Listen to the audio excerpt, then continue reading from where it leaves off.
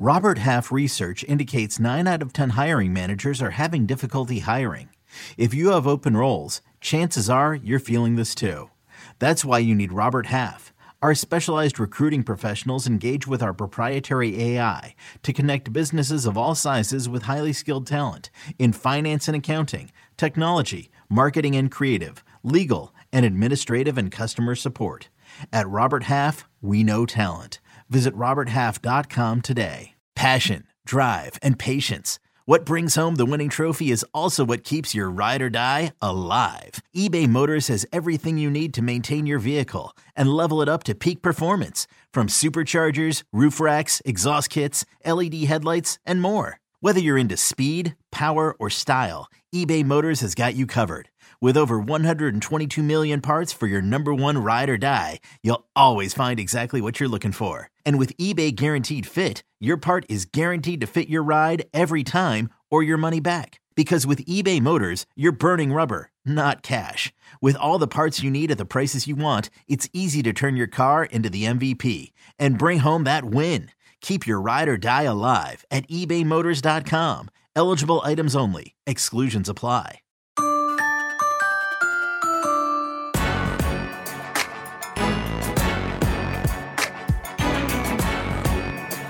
This is With the First Pick, the CBS Sports NFL Draft Podcast. This is episode 85. 85. Who do you got? Who's your favorite number 85? T. Higgins. I don't know this year. He's number 5 now. How about Art Monk? Art Monk, yeah, great receiver for the Washington, at the time, Redskins. Nick Bonacani, also at 85, old school. Miami Dolphins. That's right. And, of course, Chad Ochocinco. Let's go with the 85 for that Bengals player, not T. Higgins, who, along with the rest of that Bengals organization, is struggling right now. I'm Ryan Wilson. That's Rick Spielman, of course. Today's Tuesday, Rick. This means it's time for a little pop or drop, our favorite segment where we highlight some of the top performances from last week's college games. And we're also ranking our top 5 rookie performances. Hello, Devin Witherspoon. My goodness, that young man went off on Monday night. And also looking at how each of the 5, not 3, Rick, 5 rookie starting quarterbacks did on Sunday. We have 2 new names to talk about. Perhaps they wish they weren't starting, but we'll get to that in a moment. Not good. Who was good? Who? Clarence James Stroud. I made it up to CJ initials, but that guy he came to play. Yeah. He's my offensive rookie of the year. I think so. And I'll just say this quickly, because you don't like to talk about teams, quote unquote, tanking, because it's a whole stupid thing that's hard to do. But here's the thing. Lovie Smith won that Week 17 game last year, got fired. Everyone's like, oh, my gosh, you ruined the number 1 overall pick. We're not getting Bryce Young. The reports all throughout the draft process was that they wanted Bryce. They might even just take Will Anderson, number 2, because they weren't enamored with any of the other quarterbacks. You said throughout the draft process, you cannot come out of this draft with 2 first-round picks and not have a quarterback. They got CJ, and I think the lesson there is sometimes things happen for a reason. Don't overthink it. You got the guy that you were supposed to get in CJ Stroud. Yeah, and sometimes the best deals or the best situations that never happen are the best situations you can be in. There have been plenty of times when we tried to potentially trade for a player or move up in a draft for a player and weren't able to do it. Then you reflect back on it and say, man, that was the best deal we never were able to do. My goodness, Debo just gave me CJ's real first name. Is this real, Debo? It's real. Coleridge Bernard Stroud IV. What a fan. That's a Eugene Cyril Smith III type name. I love it. I like this guy even more. First, I liked him because he yelled at you. He did go at me. He just said he needed to get some time to get his bearings in control. That was his first start at against Minnesota back in college. His first start in the preseason against New England. We had to give a brother a chance to warm up. He warmed up, and he is red hot. So shout out to Coleridge Bernard. Man, I love that name. All right. Look, if you watch this. Come in. What's that? Where's the J come in? I don't know. That's why I asked Debo if he was telling me the truth. Look at you, the investigative reporter, asking questions. We'll ask him that next time we see him. So he's not a junior. Yeah, it's interesting. Yeah. See, I'm the only one on this podcast that's observant about that. Oh, my gosh. I love it. Oh, and his birthday's today? Happy birthday. What is going on? CJ is living his best life, Rick. All it took was meeting Rick Spielman at the Combine to turn that young man's life around. So, Rick Spielman, once again, changing lives with every interaction. All right, Rick, speaking of you, behind me here, you can see on the official with the first pick draft countdown clock, how many days we got. Yeah, well, your handwriting is getting better by the week, and we have 205 days until the 2024 NFL draft. And again, thank you, Debo, for putting all the resources in to our very, very sophisticated sign over the shoulder of my co-host, Ryan Wilson. Sometimes simpler is better, and that's how Debo prefers to roll. All right. If you missed it last week, we graded the top 10 picks in the 2023 NFL draft through the first 3 weeks of the season. Again, Devin Witherspoon could have waited, or at least made his case earlier in the season, but he did it on Monday night. Shout out to Daniel Jones for helping with that. Either way, you can check out that conversation in the old podcast feed. We talked about all top 10 picks, the 3 quarterbacks. Debo's got Jalen Carter. So check it out. And remember, leave us a 5-star review on Apple Podcasts. Nominated FBS or FCS college player will evaluate his draft prospects on an upcoming show. In fact, today, we're going to take a look at USC wide receiver Dorian Singer, nominated by listener Vince EC. So hang around for that as well. And if you don't mind, take a quick second, hit the old thumbs up on YouTube at NFL on CBS. It helps us grow the show. Spread the word all around the world, Rick. We're international. Yeah, we are. Yeah, we are. That's why I was on a show the other day, and we were talking about London, and I pulled out my British accent because I'm kind of international, I consider myself, since I did Sky Sports this past draft. You did. You were a big hit during the draft. And incidentally, this wasn't through CBS, but you said that there were some with the first pick shout outs as you were doing the draft in Kansas City. Yes, there was. And I, brought out my British accent and said, boy, what in a bit of a sticky wicket, yeah. That's interesting. That's the only phrase you know in the Queen's English. Yeah. Ryan, I'd like to share some metrics. Don't do this often with the show, but since we launched with the first pick, 4% of our audience is from the United Kingdom. Just imagine what that number could be if Rick wasn't so offensive with that accent that he throws out there. If they could understand him, imagine where we'd be, Rick, if you spoke the Queen's English. That's a great point. Speak the American English, let alone the Queen's English. I'm still working on that. That's true. You'll get there, though. You work hard. That is the scouting report on Rick Spielman. He is an incredibly hard worker. I don't know if this guy has to work hard because he has such God-given talent, but he is truly special. And we're going to start at the top here. Caleb Williams versus Shedeur Sanders. USC traveled to Colorado. And the game that looked to be out of hand early, and then Colorado mounted a comeback. And Coach Prime said afterwards that he thought they had a chance to tie that game up had they gotten the ball back one more time. I mean, it's another podcast to talk about how they managed the game at the end of that last drive. That's not our point here. Our point here is to talk about how truly special Caleb Williams is. And then to talk again about Shedeur Sanders, who in all likelihood will return to school. That won't be a surprise. It'll be actually a surprise if he comes out. But we can still talk about him because he's going to be the talk of the town this year and even more so next year. So, Rick, I'll come to you first. Caleb Williams, we know what he can do. And it's sort of like Patrick Mahomes when he's red hot, not Patrick Mahomes when Taylor Swift's in the stands. Even when you watch him and you know what to expect, you can still find reasons to be surprised. Yeah, no, just watching that game. And again, I wouldn't put Colorado's defense up there as the most fierce and competitive defense that Caleb Williams will face this year. But the one thing I'm noticing different this year is he's trying to be more patient in the pocket. He's trying to get through his progressions. He's trying to show, I believe, that he's not just a one-read guy, then get outside the pocket and do the magic that he does with his legs and with his arm talent. So one thing I noticed in this game, I went back and looked, and we can, talk till we're blue in the face about all the great things that he does. But I noticed him using his eyes more to try to move the safety off the spot and coming back to his second or third read, which shows signs of maturity that I'm seeing in his game. And I think he's trying to evolve from that and being more patient in the pocket. But what goes along with that is that you're not going to have that time in the NFL, as we're seeing on two lads that we're going to talk about here in the rookie. Lads? Yeah, two young lads that had a struggle this past week as their first starts go. But I think he's trying to show that he is a quarterback, not just a great off-schedule type quarterback or great athlete making plays with his legs. He's trying to really hone in his skills as a true quarterback. And I think he's starting to show signs of that. I noticed it in the Colorado game. Where I'm anxious is when they play Washington, when they play Oregon, when they play Utah, going against some real dudes on the defensive side of the ball, where he is then. Maybe I'm just blinded by how special he seems. And you said this before. He is further along in his progression right now than Patrick Mahomes was coming out of Texas Tech. And you still stay with that? Oh, yeah. Yeah, by far. Yeah. Can you recall anyone coming out of college, certainly with this much hype, but the ability to make the off-platform arm angle throws just in the quick game, like his ability to turn two? It looks like he's a second baseman turning two, and not only turn two, but throw the ball accurately and with pace and give the receiver a chance to get upfield, just in solely talking about the quick game. Yeah, I think my comparison to him would probably be Andrew Luck, which I thought he did a lot of that at Stanford when he came out and was the number one overall quarterback.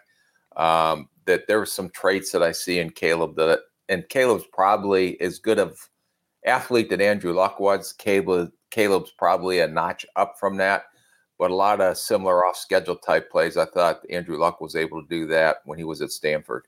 So we talked a lot about Bryce Young last year, and sometimes not getting the ball out on time and being able to buy time in the pocket with those subtle pocket movements and playing with obviously a pretty good offensive line, not the receivers that Tua or Mac had when they were at Alabama.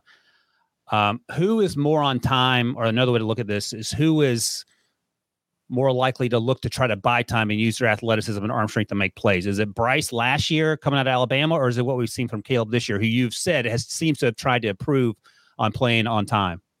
I think Caleb is trying to play on time more. Bryce can play on time, but Bryce still held the ball some. Yeah. I remember one thing through the midpoint of the season is any negatives that we talked about on Bryce Young, it was getting the ball out on time, because he was such a tremendous athlete, even at the SEC level, that he would dodge people, move around in the pocket. And he tried to improve on that as the season went along. And I thought in that Kansas State game that he was on time and getting the ball out of his hands. But I'm seeing Caleb Williams probably do that a step ahead of where Bryce was at this point in the season. And as you pointed out, it seems like that's been a concerted effort, and he's gotten better at that. All right, I'm going to ask you a question that Debo didn't put on the rundown, so I know you love hypotheticals and questions out of nowhere. Last year's draft class, Caleb was the first quarterback taken, right? Yes. The one before that, Trevon Walker went first, so certainly there. What about 2021 when Trevor Lawrence went first? You taking Trevor or Caleb? Caleb. Nice. 2020, Joe Burrow or Caleb? Caleb. Wow, look at that, Debo. 2019's Kyler, you're taking Caleb there. 2018's Baker, you're taking Caleb there. So you probably have to go back to, I'll go to 2012, Andrew Luck or Caleb?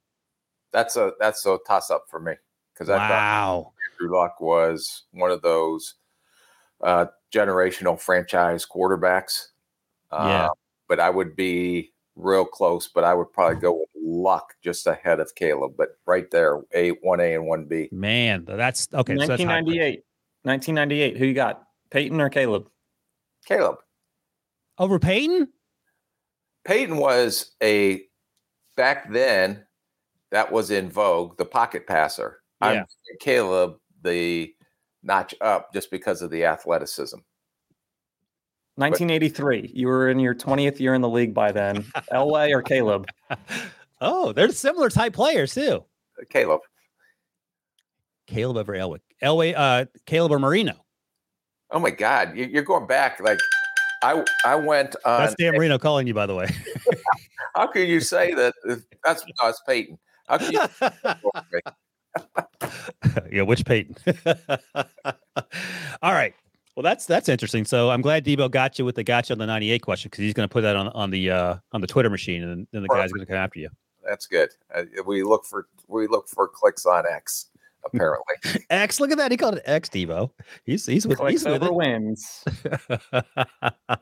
All right, so let's talk about the quarterback on the other side there. And by the way, Caleb is a pop. I can't imagine a situation. They haven't really played anyone yet. This was sort of their quote unquote first true test, and they started strong offensively. The defense is going to be a concern, but I think there's no way you're not giving Caleb a pop here. Is that correct? Yes. No, it's a pop. Okay. No, I'm anxious to see him though when it gets a little stiffer competition. We said the same thing about Shedeur, and they went to Oregon, and they had a tough test there. No doubt about it. it was hard to get a real read on Shedeur. We gave him a drop simply because we have to do one or the other. It wasn't like he lost in the game. That defense didn't show up, and there's a lot of other factors that Coach Prime talked about. But I thought Shedeur had another solid game. He continues to do things that give us reason to really like what he does. You talked about it last week. The one bright side, I guess you call it, for the Oregon game, is good to see Shedeur, his athleticism a little more. And I thought we saw that again come through. He was able to win with his feet. He's not looking to run. He's looking to stay in the pocket. It felt like the offensive coordinator, what's his name? Shane Lewis? Last name Lewis for sure, is trying to rely on the quick game because the offensive line is a huge problem. And I think Shedeur executes that pretty well. When they push the ball down the field, there are sometimes you would talk about holding the ball too long. I think sometimes Shedeur does that, but I think he's trying to make the big play. Overall, I'm trying to say I'm impressed with the way he's progressed this season, given the competition they faced. Yeah, no, and he's done a great job, and kudos to him at home and being down that much and being able to bring that team back in the fourth quarter and what he was able to accomplish in the fourth quarter. But and he's proving that he can make plays from the pocket. He's doing a better job extending plays with his feet. I just see him run in the open field, and I'm going to guess he's going to be 4.7, 4.8. He doesn't look slow. Coming into the season, I thought he was just like more pocket than anything.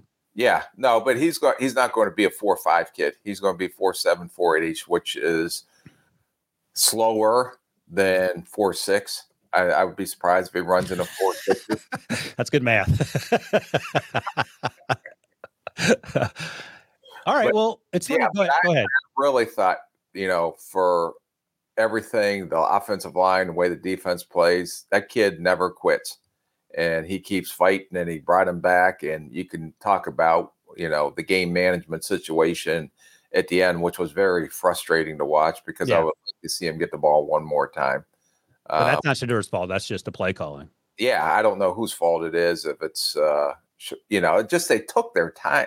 I don't want to get into it. It's not what this podcast is about. But, oh, my God, I couldn't stand watching that. I loved watching what he was doing. But what are you doing? Let's go. It's sense of urgency. Yeah, and the five-star wide receiver, the freshman wide receiver went absolutely off in the second half. Sean Lewis is the offensive coordinator, by the way. Thank you for that, Debo. You mentioned 4.75, and that immediately caused me to hit the Google machine. Do you recall what Josh Allen ran his 40 into the combine? No, I don't. I'm assuming 4.75. Exactly 4.75. So you could be 4.75. He's not Josh Allen physically, but you could be 4.75 and still move the chains. Is what I was getting at. He's a better athlete than I thought he was. Would you agree with that? Yes. I'm going to give him a pop. Yeah, I'll give him a pop too, and give him a pop for what he did in that fourth quarter to bring him when it seemed like the game was out of hand, and him never quitting and him doing the fight through and try to get his team back in. And without him, Colorado's not winning a game this year. I don't care who they have, but he's one of those quarterbacks. When you watch all these college quarterbacks, does he carry his team? And with him as quarterback, Colorado's having the success they have had to date because of his ability to carry that team. Absolutely. And you've said it a bunch of times, and I think it's worth repeating.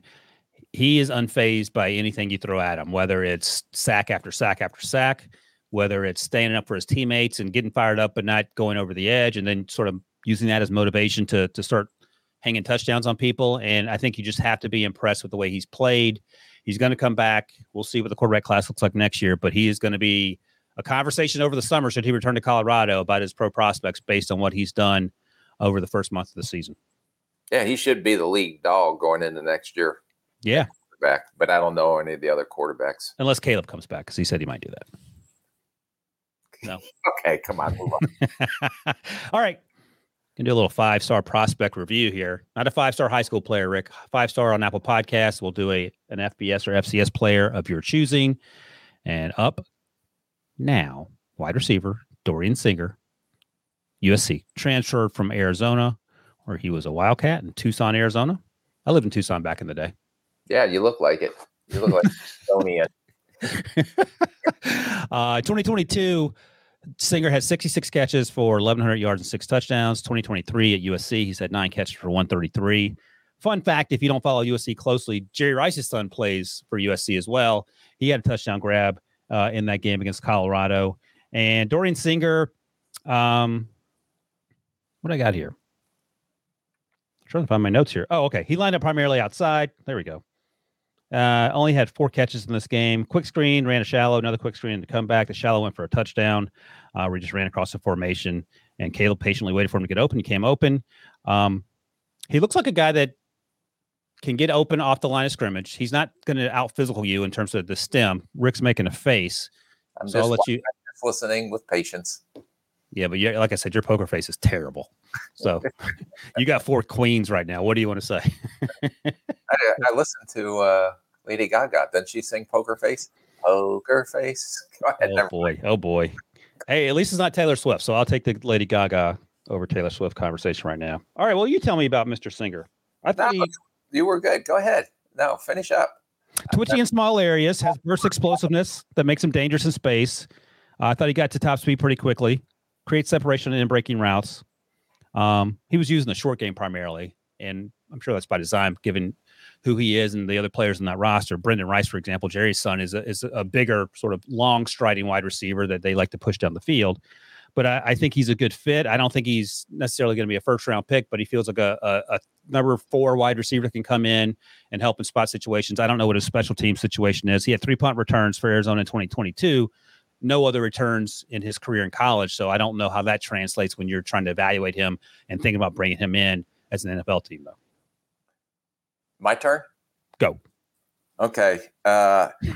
He's wearing number 15 at USC, wore number 5 at Arizona. If you went back to the Arizona tape, which I'm sure you didn't. So that's why I'm here. Okay. Yeah. What'd you see at Arizona? This kid is a silky smooth athlete. I think he runs faster than it looks on tape because he is so smooth. I think he can drop his weight and get into and out of his cuts. I think he has excellent body control and hand-eye coordination. He made the great one-hand catch versus Nevada this year when he adjusted. He does a great job. He just has a knack for when a quarterback's on the move, and you've seen it at Arizona too. He can really adjust and get open for the quarterback and makes a lot of plays that are off schedule.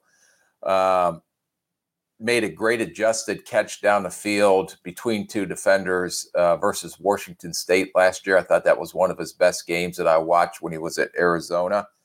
I watched him try to watch him against your guy Forbes because they played Mississippi State last year. How'd that go? They really didn't go in a one-on-one situation. Was Forbes number 1? I can't remember what his number was. I'll double check. Yeah, but if he was, Forbes got him, had a PBU in the end zone on a little fade route. My biggest issue with him is the lack of strength. It shows up in the run game when he's trying to block on screens. It shows up. Now he's got great hands and he's got great body control to adjust. But when it is a contested situation, DBs are usually going to win that battle when they're both going for the ball. So he needs to get better play strength. And also, when they press him, he struggles to get off the line of scrimmage versus a strong press. But if he can improve his play strength, I think he, like I said, silky smooth as an athlete, very good body control to adjust, very good hand-eye coordination, loved his instinct to get open, especially when a QB is on the move. But he needs to get stronger. So that's kind of where I saw him in a combination of what I've seen at USC and what I've seen him do at Arizona. Utah, he had a very bad game. There were 3 or 4 times where he was in a contested situation, coming underneath and let the DB work through to the ball. That's where he has to improve. So a couple of things. Debo informs me Emmanuel Forbes was number 13, which is what he is now as well. Number 2, let me ask you about this getting off the line of scrimmage versus press man, because that's typically sort of what you start with if you see it. But has that changed in the NFL where you see it less and less now and it's less of a concern or not? I think you're seeing it less because everybody's getting people in motion, so you can't jam them at the line of scrimmage. In college, when you watch it, they're in press, but these corners never get their hands on a receiver on a release. Right. When I'm watching a corner, I want to see if he can mirror the receiver's release off the press or off the line of scrimmage when he's in press. but rarely do any of these guys ever get their hands on the receiver to disrupt routes and disrupt timing. So, but a couple of times, a flash here or there where I did see it, he needs to get stronger because someone in the NFL is going to put their hands on him if they're in a press situation at the line of scrimmage. All right. Well, first of all, great poker face, because I thought you were going to pan the poor kid. So you like Dorian Singer a lot. But what are you going to say? Yeah, no, I like him. I'm not saying I'm putting him in the Hall of Fame, but I thought he showed enough flashes. But he needs to physically mature and get stronger. All right. What'd you think about my first impression? Number 4 wide receiver. But what do you do if you don't have a special teams angle to work with when you look at a player like this? Like, he's not a returner. So what are you thinking? How do you think about him in terms of building the roster? I think he could be a 3 in this league. Okay. Yeah. So I don't know if he's thinking of coming out or not. If I was him, I'd try to stay in one more year because I think he needs to physically mature. I don't know how big he is. I pulled up Rick. I didn't even look at his height or weight. I just watched him. Yeah. But I think he looks thin on tape and wiry on tape. So he needs to add some strength and just physically mature a little bit more. If you're twitchy and the biggest knock on you is you need to get stronger, that seems like the easiest of fixes. Yeah. If you're not going to get twitchier, you control that. The player controls that. Exactly. All right, good. Well, thanks for that submission on Dorian Singer. Right now, I would probably say early day 3-ish, but having not really gone deep onto that, just as a cursory eyeball check. Do you feel differently about that? No, I would say he's borderline 3rd, 4th, somewhere in there. So he's not as physically mature as the kids from Washington, Oh, Odunze? Yeah. Yeah, no, I think that's right. I agree with that. Or the Ohio State kids, he would be way behind those guys in the pecking order right now. Right. That's right. All right, let's take a quick break. And when we come back, we're going to talk about maybe the best player on planet Earth out of Georgia. Old Man Winter here. If I had it my way, it would stay winter all year long. Short days, wind chill, black ice, and a good polar vortex. Oh, heaven. Wait, is it getting warm in here? Your cold snap is over, Old Man Winter. Spring has arrived. Spring. Spring is here, which means it's the perfect time to get away in the Hyundai you've always wanted. Visit the Hyundai Getaway Sales Event, where you can get great deals on all of our award-winning Hyundai models, like the tech-filled Tucson and Kona, as well as the spacious Palisade. Enjoy wherever you go with the peace of mind that comes with America's best warranty and 3 years or 36,000 miles of complimentary maintenance. But hurry in, these deals won't last. Add more joy to your journey at the Hyundai Getaway Sales Event. Now get 0% APR or up to $1,500 bonus cash on the Hyundai Tucson. Now, during the Hyundai Getaway Sales Event. Offers end soon. Call 562-314-4603 for details. New CBS Monday. Federal agents! Hands where we can see them! NCIS Hawaii is back. About to set it on fire! New criminals to catch. Armed robbery, aggravated assault, murder. And new investigations to be solved. These guys were good, but even masters make mistakes. Vanessa Lachey and featuring LL Cool J. Violent Island, you got it. Welcome to paradise. A new NCIS Hawaii, Monday, 10/9 Central on CBS and streaming on Paramount+. All right, Rick, we've already talked about Brock Bowers on the show one time for his outstanding performance on a Saturday against South Carolina, I believe. And we also talked about my guy, Spencer Rattler. Brock Bowers came back with a vengeance against Auburn and just decided to take that game over. Georgia started pretty slow, and then Bowers just went off. He was doing whatever he wanted. He continues to be someone you can line up anywhere, either in the formation or the routes he runs. And I don't know what you mentioned maybe a 4.75 for Shedeur. What do you think Brock Bowers runs? I think he's going to be in a 4.6 range. He's moving. Yeah. And he's gotten stronger. We talked about that on the last time we talked about him. Let's start here. What doesn't Brock Bowers do well? I don't know. It's hard to poke a lot of holes in his game, because like I said, he's trying to prove this year that he's a complete tight end, not just a pass catching tight end. But I really struggle to poke any holes in this kid's game. And when I watched him, and the question was on our homework, how high does he go in the draft? And I'm going to say for sure it's a top 10, If not, maybe that top 5, depending on how the rest of the board shakes out. And he's been that dominant this year. And Georgia doesn't win that game without Bowers. Because Bowers took over that game and that touchdown he had at the end of the game. They even gave him a fullback dive on 3rd and 2, although it wasn't pretty. He got the first down. Right. But I'm trying to think of, if there's any tight ends that came out that were drafted that high. He may not be as fast, but he is a more complete football player than Kyle Pitts. I was going to ask you, if you're drafting a tight end, and we could Bowers over Pitts, just what I've seen. Okay, because we could talk about why the Falcons refuse to use Kyle Pitts, perhaps as we think he should be used, but whatever, that's another podcast. But Brock Bowers, to your point, feels like a more complete player. According to Debo's Googling Powers, he says Bowers been clocked at 4.5. He looks like he's playing 4.5 when you watch him. I mean, he's stacking defensive backs regularly wherever he lines up. It's like watching Kelsey from the Chiefs without the Swifties. The Swifties, yeah, of which you are one. But what Kelsey does for the Chiefs, he does for the Georgia Bulldogs. Look at that. Debo just put a stat up if you're listening. Most career receiving touchdowns in Georgia history. Brock Bowers is currently tied for second with A.J. Green. I don't remember who A.J. Green's quarterback was, but A.J. Green was clearly a difference maker in college. And he was a first-round pick of the Bengals the year they took Andy Dalton in the second round. And he's clearly a great NFL player as well. I mean, we say this a lot about quarterbacks, Rick, but fit does matter. Kyle Pitts is a testament to that. So you want him to go somewhere where he'll be utilized. You don't want to go to a run-heavy team where it's just run blocking for Derrick Henry, for example, but you want him to be in a situation where he has an opportunity to use his talents. And I think you mentioned top 5 potentially. That feels about right in terms of talent. I'm trying to look real quick at the current draft order. I appreciate the vote of confidence in my evaluation. Well, I was trying to stall while I looked up the draft order. Okay, so let's see here. Chicago, we know what's going to happen. And we'll talk about this Thursday, by the way. We're going to go over these the folks at the top of the draft and all their needs. The Patriots at 7, they like tight ends historically. They have a quarterback concern as well.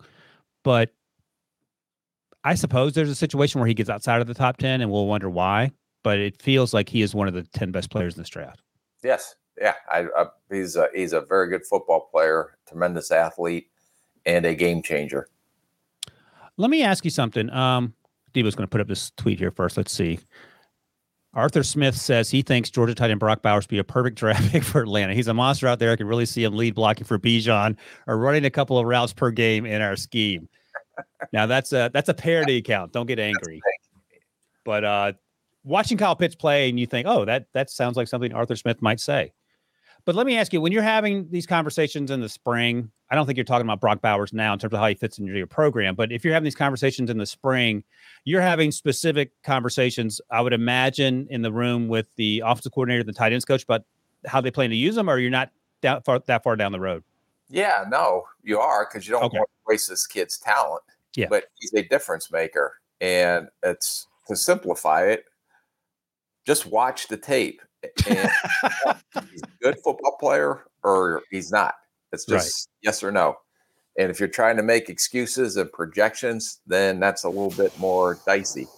But it's like Detroit, and they just took good football players.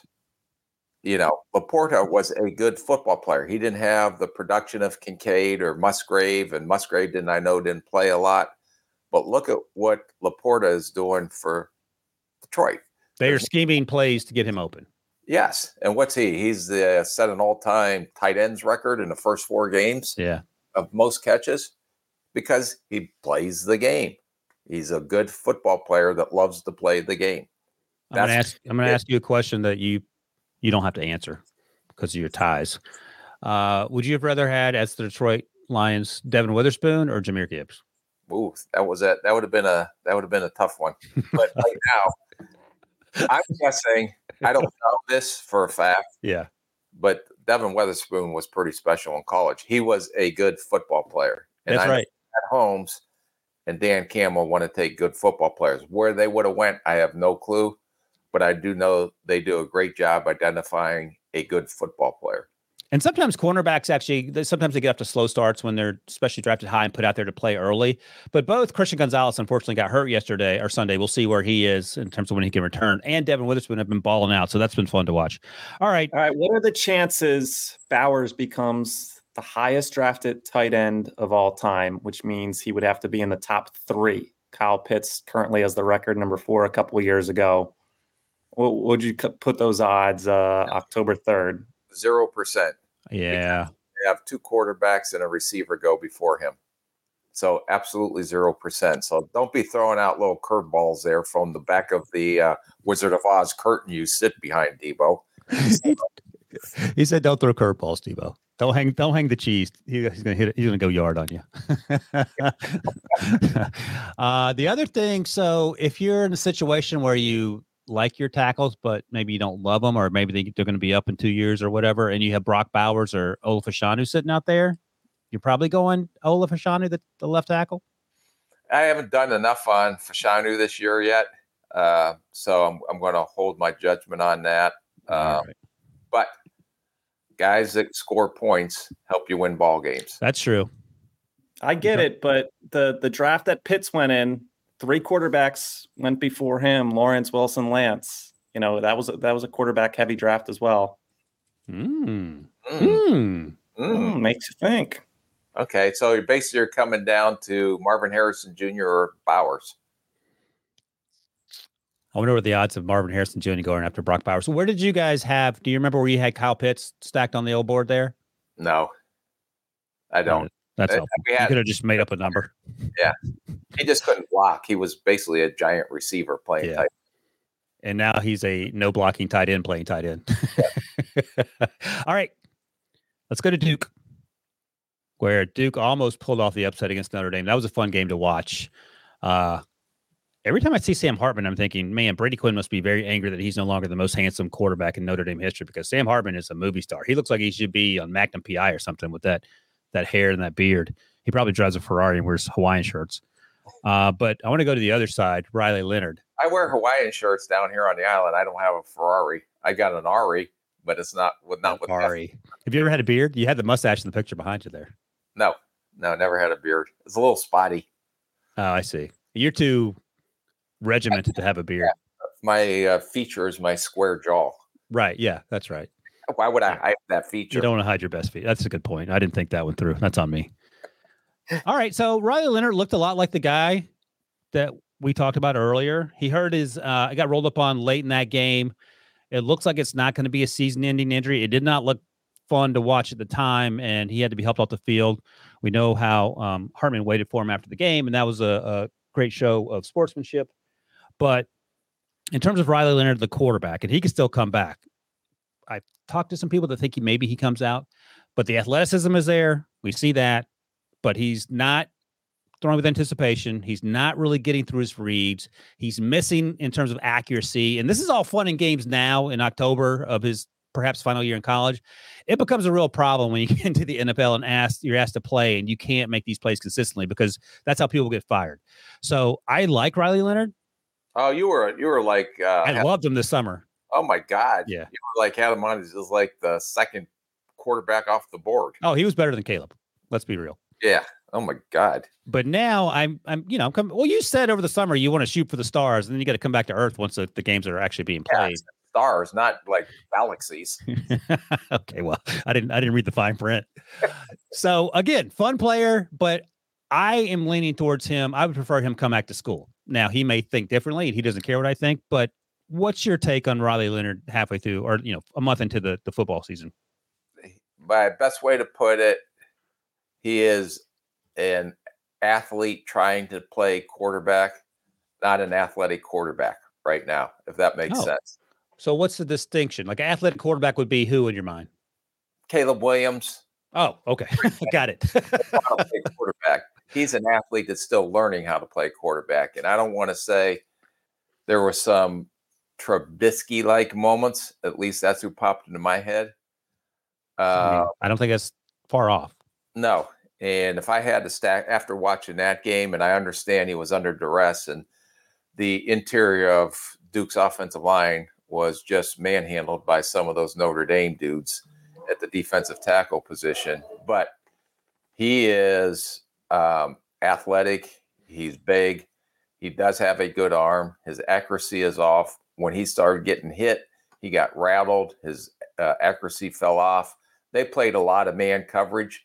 They don't have the athletes to separate in man coverage, at least versus Notre Dame. A couple of times they played in zone where he did have some open windows, and the more he got hit, the less accurate he was. So if you had to stack him as of today, he's behind the Bo Nixes of the world, the Penixes of the world, all those guys. Ewers. Yeah. All the guys that we had talked about, he would be 6th or 7th right now down that list for me. All right. Well, let me go down the list real quick. We know Caleb Williams, Drake May, Sure Sanders is up there above. Tell me when to stop. Quinn Ewers, Michael Penix Jr., J.J. McCarthy, Bo Nix, Spencer Rattler, Cam Ward out of Washington State. I would put Ward ahead of Rattler. Rattler's kind of starting to tail back to show his true spots. Oh, I didn't watch last weekend. Did he have a rough weekend? Yeah, he had a little rough weekend. Okay. But you're still not taking Riley over any of these players, correct? Nah, him and Rattler. Jeez, Rattler must have thrown 8 interceptions. I got to go back and watch what happened. I would have him overall big picture right now below all those guys.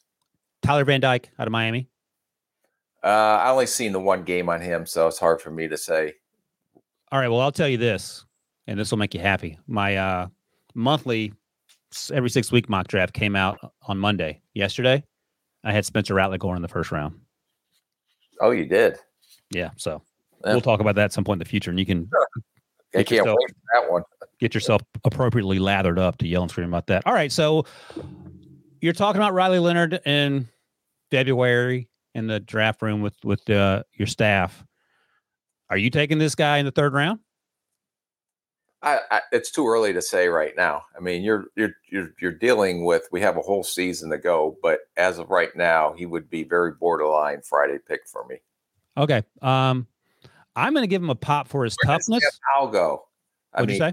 Let me ask you him versus Sam Howell. And where did Sam Howell get drafted? What round? Well, Sam went the 5th. I didn't understand why he went the 5th. I thought he would be a day 2 guy. I was surprised. Were you surprised that he went that low, or you guys sort of felt that? I don't know. I wasn't doing the podcast then. You were in the actual draft. You were in the real draft room. I liked Sam Howell, and I thought Sam Howell had more experience as well in college because he came back and had a tough year that last year. But I thought he did some things that you were able to hopefully project into the next level, and we're seeing some of that. I like Sam Howell better. I would take Sam Howell over Riley Leonard coming out. I think Riley Leonard probably ends up going. What's that? Would you have said that this summer? No, of course not. I was all over. I like Riley Leonard, but he's just not. God, yeah, it was a love fest. It was disgusting. But I think you said it right. He's a athlete playing quarterback. Is that what you said? Not an athletic quarterback. That's it, right? No, it's an athlete trying to play quarterback. All right, I forgot one word. All right, so we'll put a pin in that one and come back to you when you feel comfortable giving a draft range for Riley Leonard. I'm going to give him a pop because of his toughness and keeping that game close. What do you want to do? Drop. Rick's going drop. Rick does not like Riley Leonard. I'm making that note as well. Okay. We'll talk quickly about the other side of the ball. They're not Sam Hartman, but we'll talk about Joe Alt. I went back and watched all of those snaps, and I think they had 70 snaps on offense. I kind of one play that it looked like Joe Alt didn't have success on, or however PFF might define it. I don't know if that's a function. Now, Duke has some dudes that were on some preseason watch lists. I didn't watch them super closely, but it looked like Joe Alt had very little to worry about in terms of the way he played that game. Yeah, no, he's there's no one for sure, but he is about as for sure of a left tackle pick as you're going to be able to make. Well, wait, let me back up on that, because if you're looking, watching on YouTube here, I had him going 9th overall to the Jets. Number 1, or 7th overall to the Jets, excuse me. Number 1, it felt like you had some concerns coming into the season about the athleticism on the left side. And number 2, are you comfortable saying he's a top 10 pick now? Oh, no doubt. Okay. Yeah, he's played this year, and his body control and the smarts and savvy he plays with, he's more aggressive trying to finish in the run game. I went back and watched the Ohio State game. How do you look there? He played really good against Ohio State. You're getting choked up. You liked it so much. Yeah, no, and technique, savvy, everything. He just so smart. The game looks easy when it comes to him. Let me ask you this: how do you, the Duke game? He had no trouble anchoring, re-anchoring. Was that also the case against Ohio State? Ohio State, he had a nice battle with JT, and the guy that we need to talk about in future podcasts is, I think it's Tyleik Williams. Okay. Who is maybe one of the best run stoppers I've seen to date at Ohio State. Not a great pass rusher, but they had a pretty good battle, but in the trenches. But Joel, just on the pulls, on his second level, locking on the linebackers, he is as steady, and the game comes as easy. He's never stressed. That he is like what you would categorize as a draft him and plug him in as a day one starter at left tackle. Yeah, let's hope he doesn't have short arms, because that will change the conversation, because that's what people love to talk about. He doesn't look like he has short arms. Pop, pop. Pop, pop. Pop, pop. All right, let's take a quick break. We're going to come back, and we're going to turn our eyes to the NFL and start with the 5 rookie quarterbacks that had to play on Sunday. This is Sandra Herrera from Attacking Third, a podcast part of the CBS Sports Golazo Network dedicated to all things women's soccer.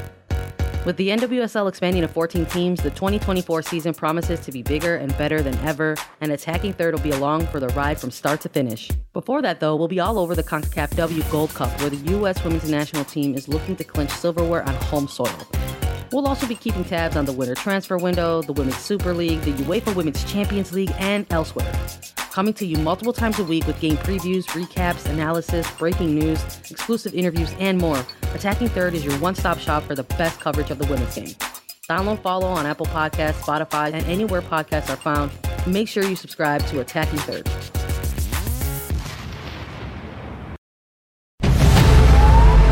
New CBS Sunday. You collect rewards, right? This is how I make my living. When something is lost, everyone's looking for something. He finds it. You strong swimmer? So-so. So-so's okay. Justin Hartley stars. How you survive, you make quick, smart decisions, and you never let panic take the wheel.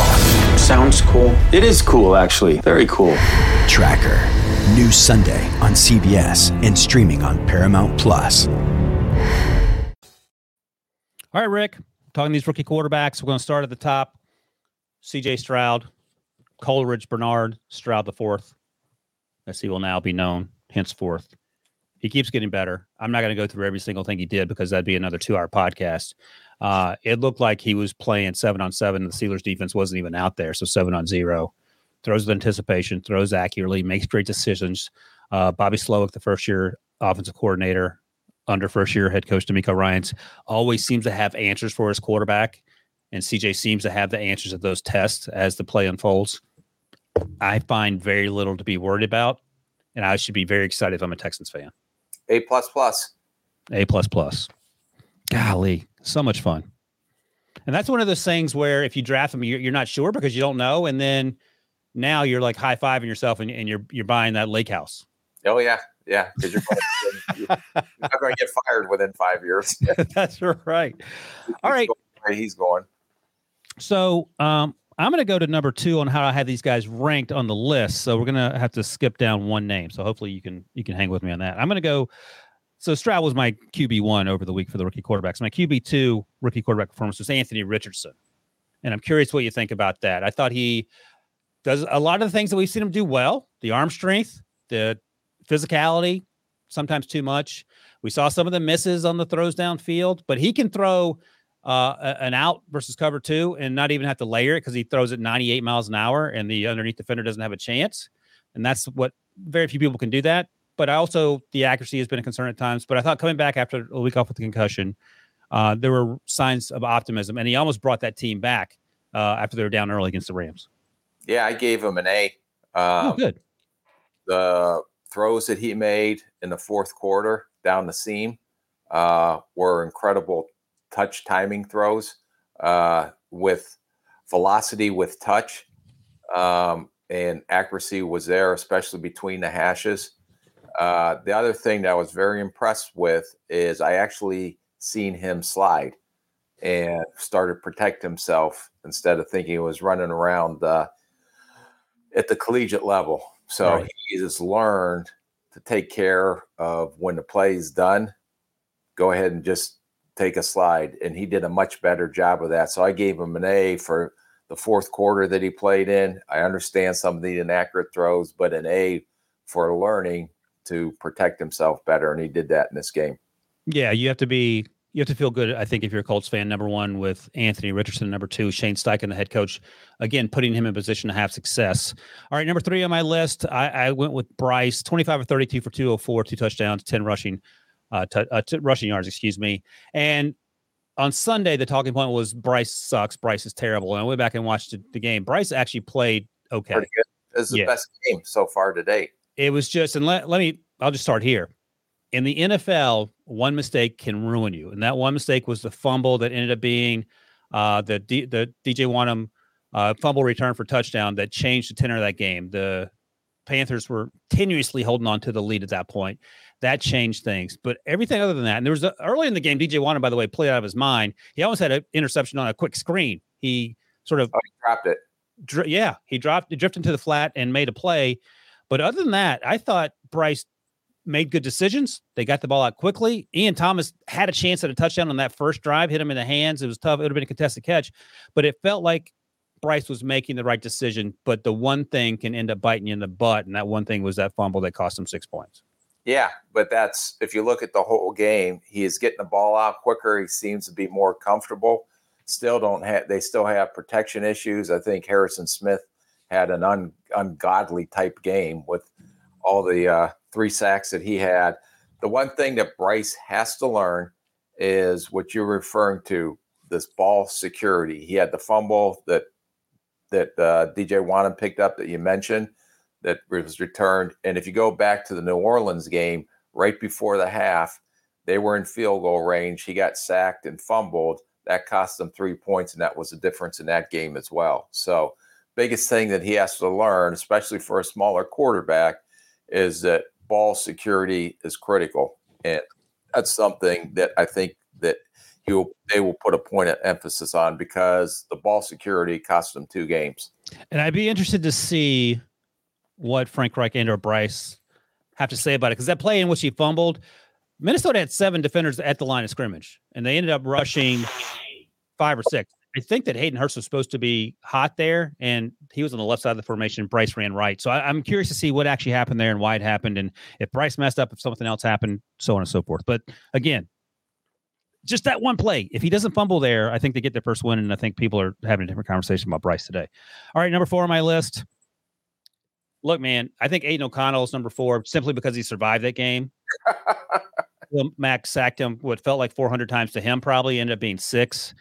The Chargers found a way to charge it up at the end. Aiden O'Connell threw an interception to basically end that game. But I thought, given the circumstances, which were very trying in terms of the pass protection, he did okay. He didn't look like he did in the preseason, but it was a large ask, and he survived. I don't know if I could say much more than that. Yeah, no, I gave him a U for a grade for ugly. I think you say undecided. No, ugly. And a UU for DTR, which we'll talk about next. But he's a pocket passer. He holds the ball too long. Yeah, which he didn't do in preseason, by the way. It's different when you're playing against the varsity and they're actually game planning. Right. Preseason, you got to remember, these guys can look great, but they're playing base defense and they're playing against Yahoo. I shouldn't say Yahoos. I respect everybody that I was a Yahoo. You were a Yahoo. You could say I was a Yahoo. So I could put myself into that category as a training camp Yahoo. But it's different when the varsity plays. The speed of the game goes up thousands of miles from what it is in the preseason. Things are happening everywhere. He did get some nice throws in there, but you can't throw that interception. And why you're taking a non-athletic quarterback and rolling him to the right was beyond me. And he stared down the receiver, and that was an easy pick that cost him the game, probably, that pick. Yeah. But that was a good learning experience for him. But ball security issues for him was a major concern when he's standing in the pocket. And you got to get the ball out. Yeah. You're not standing at Purdue waiting for Charlie Jones to come open. You have to get the ball out. And I think other thing is, if he's going to have success in the NFL, he's got to be a rhythm, timing, get the ball out, anticipatory thrower. And a couple of his throws, especially the Davante Adams, were behind him. Yeah. You can't throw behind a receiver. You got to throw the receiver open. That's how he's going to have success. And I was disappointed in his accuracy as well on some throws that should have been completed. Yeah, that's a good point because, as you mentioned, preseason is a whole different animal, and he was throwing with a ton of anticipation and throwing guys open on the break. And a couple of times in this game over the weekend, Davante Adams would be running a dig route, and he would hit him in the second window behind him instead of the first window off the break. And those are the things that where you feel like the game's probably moving too fast for you. And fair enough. Like, he didn't think he was going to be playing at this point in the game, but this season, but they didn't have a choice. All right. And then Dorian Thompson-Robinson, our Hall of Fame player from the preseason, I don't know why they're calling 36 pass plays. I know they were down, but at some point you got to realize this is too much for him in this moment. And very rarely did he have his feet set, it felt like.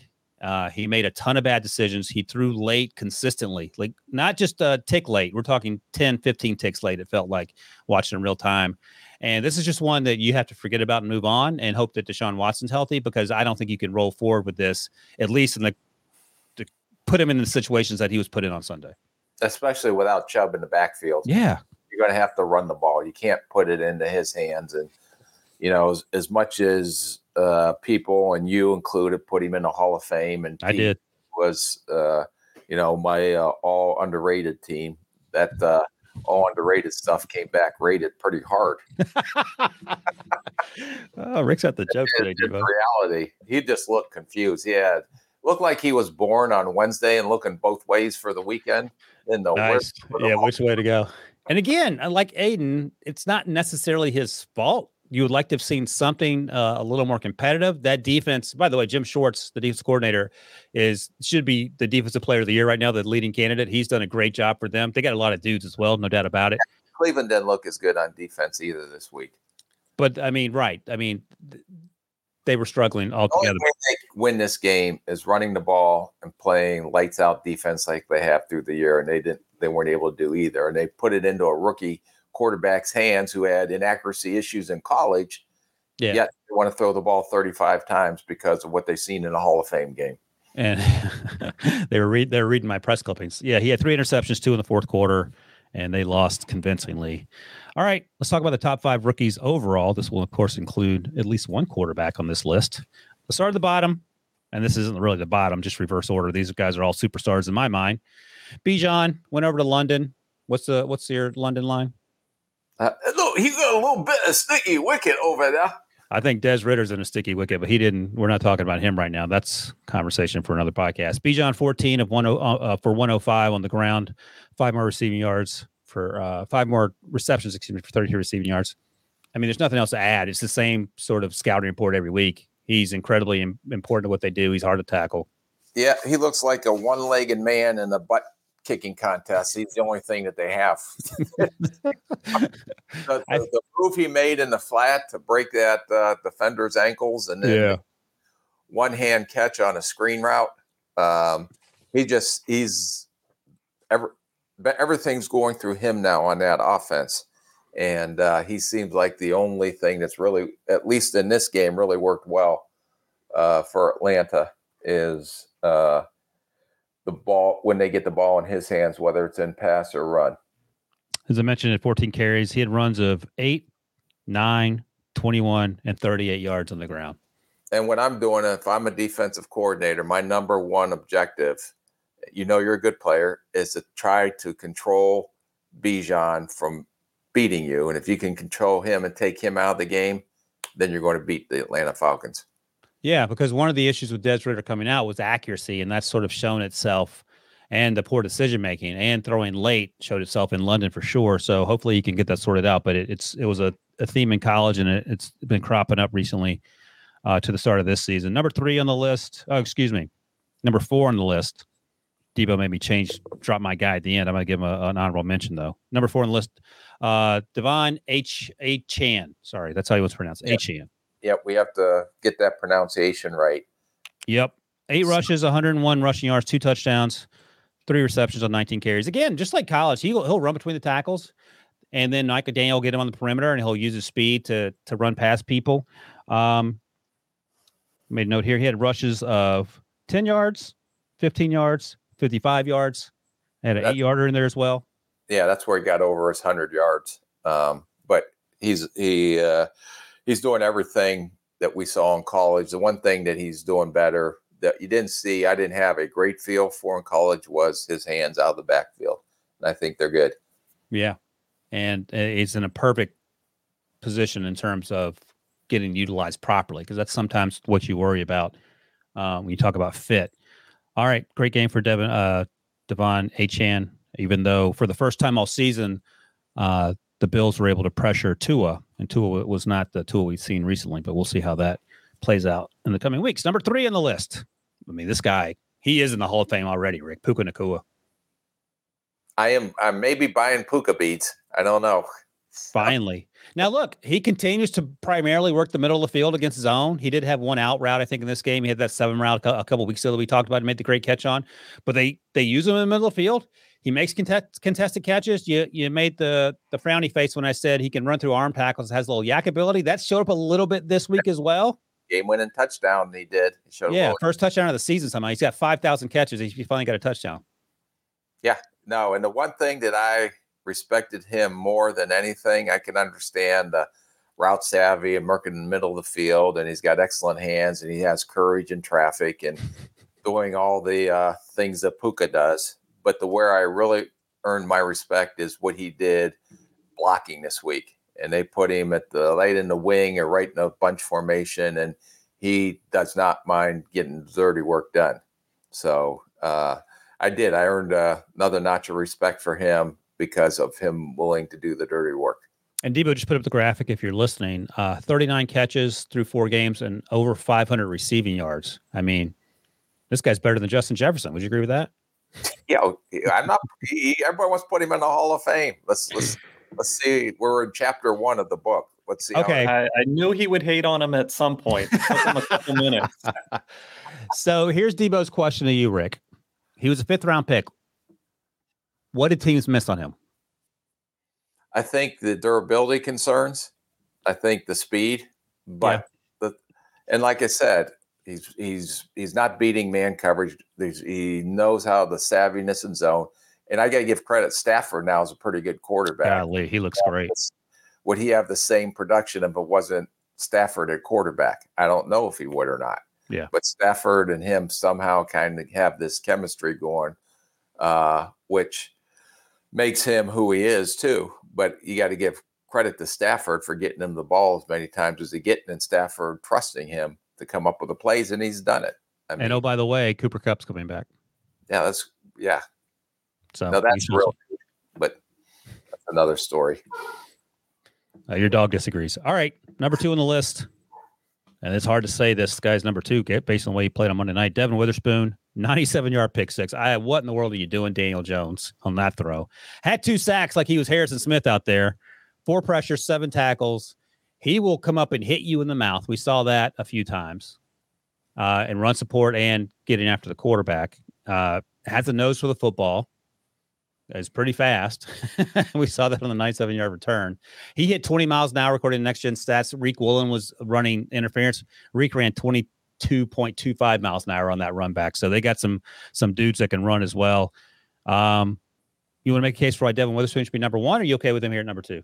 No, I'm here with number 2 because this was his breakout game. He got better. He did miss week 1. We talked about him last week, and he was getting better each week.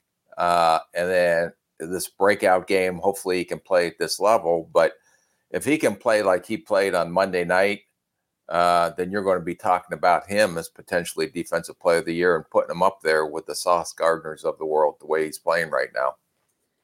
The Giants, meanwhile, my word, I don't know how if you're the general manager sitting in the box and you go down to the locker room after the game, are you talking to anybody? Like, what's the conversation you're having after that game? I was like, man, I wonder if CBS will hire me and let me do it. Ryan Wilson and Debo. Oh my gosh, they've scored 3 points.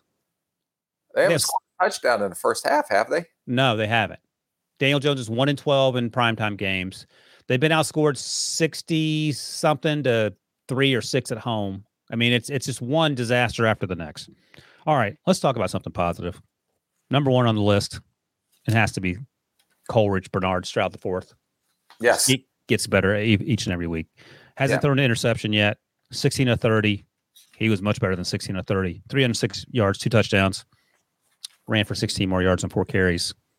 There's nothing else. We talked about him earlier. I mean, most pass attempts without an interception to start his NFL career. CJ's number 1.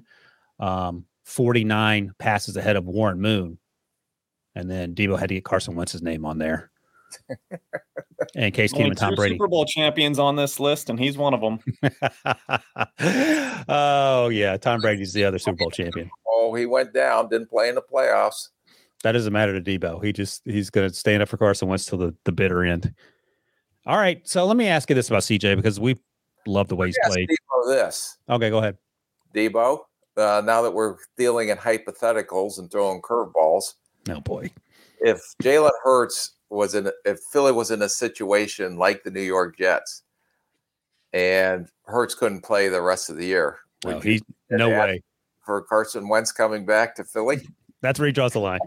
I don't think I could do it. I don't think so. Debo, he got you. You got Debo. Rick put you on the spot. No, my stance, just to clarify, like, the Eagles don't win the Super Bowl in 2017 without his regular season performance. Like, they're not in that position to play the Falcons and to play you guys at home in the NFC Championship, Rick, without him. I understand what happened after that, but I will always appreciate my guy Carson. Rick ain't buying it. Yada, yada, yada, yada. And I don't like how you keep bringing up these Jalen Hurts injury hypotheticals. I know. What is up with that? Your favorite player in the world, you don't like. Oh, and quickly, before we go. And Debo mercilessly cut this poor young man from the conversation. Michael Wilson, my guy to Stanford, 7 catches, 76 yards, had 2 touchdowns on that upstart Arizona Cardinals team. He gets honorable mention, Rick. He will have his Puka Nacua moment over the second half of the season, is my prediction. So look out for that. Yay. All right, Rick. That's it. That's a wrap. Can our crackpot Debo maybe find out where the J comes in CJ? That's kind of going to bother me for the rest of the week till Thursday.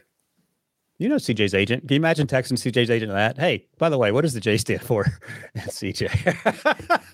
All right. We'll get on that. We'll get that answer for you Thursday, Rick. That's a wrap on episode 85, however. Any parting words from you? No, it was quite fulfilling today. And there hasn't yet been an explanation for where Stroud gets a J in his CJ name, according to Google, as his initials will be CB. That said, this could be a situation similar to that of Chauncey Gardner-Johnson Jr., the Eagles defensive back, who's now in Detroit, goes by CJ Gardner-Johnson because he is Chauncey Jr. There you go. There's what's his first name? His first name is Coleridge Bernard Stroud IV. Okay, so there's more than one. There's a couple juniors then, right? Is it fourth mean? Fourth means, junior. Fourth one, so can you still be a junior? Well, we'll get to the bottom of it. Worry not, Rick. All right, that's it. 85 in the books. Thanks as always to my guy Rick. Thanks to Debo for producing, and thanks to all you guys who watch and listen. Keep sending those names, 5-star reviews. We'll talk about it on the show. We'll be back Thursday to talk about all these super terrible teams at the top of the draft and what they should do, starting with the Chicago Bears, who have the first pick and the second pick. See you guys later.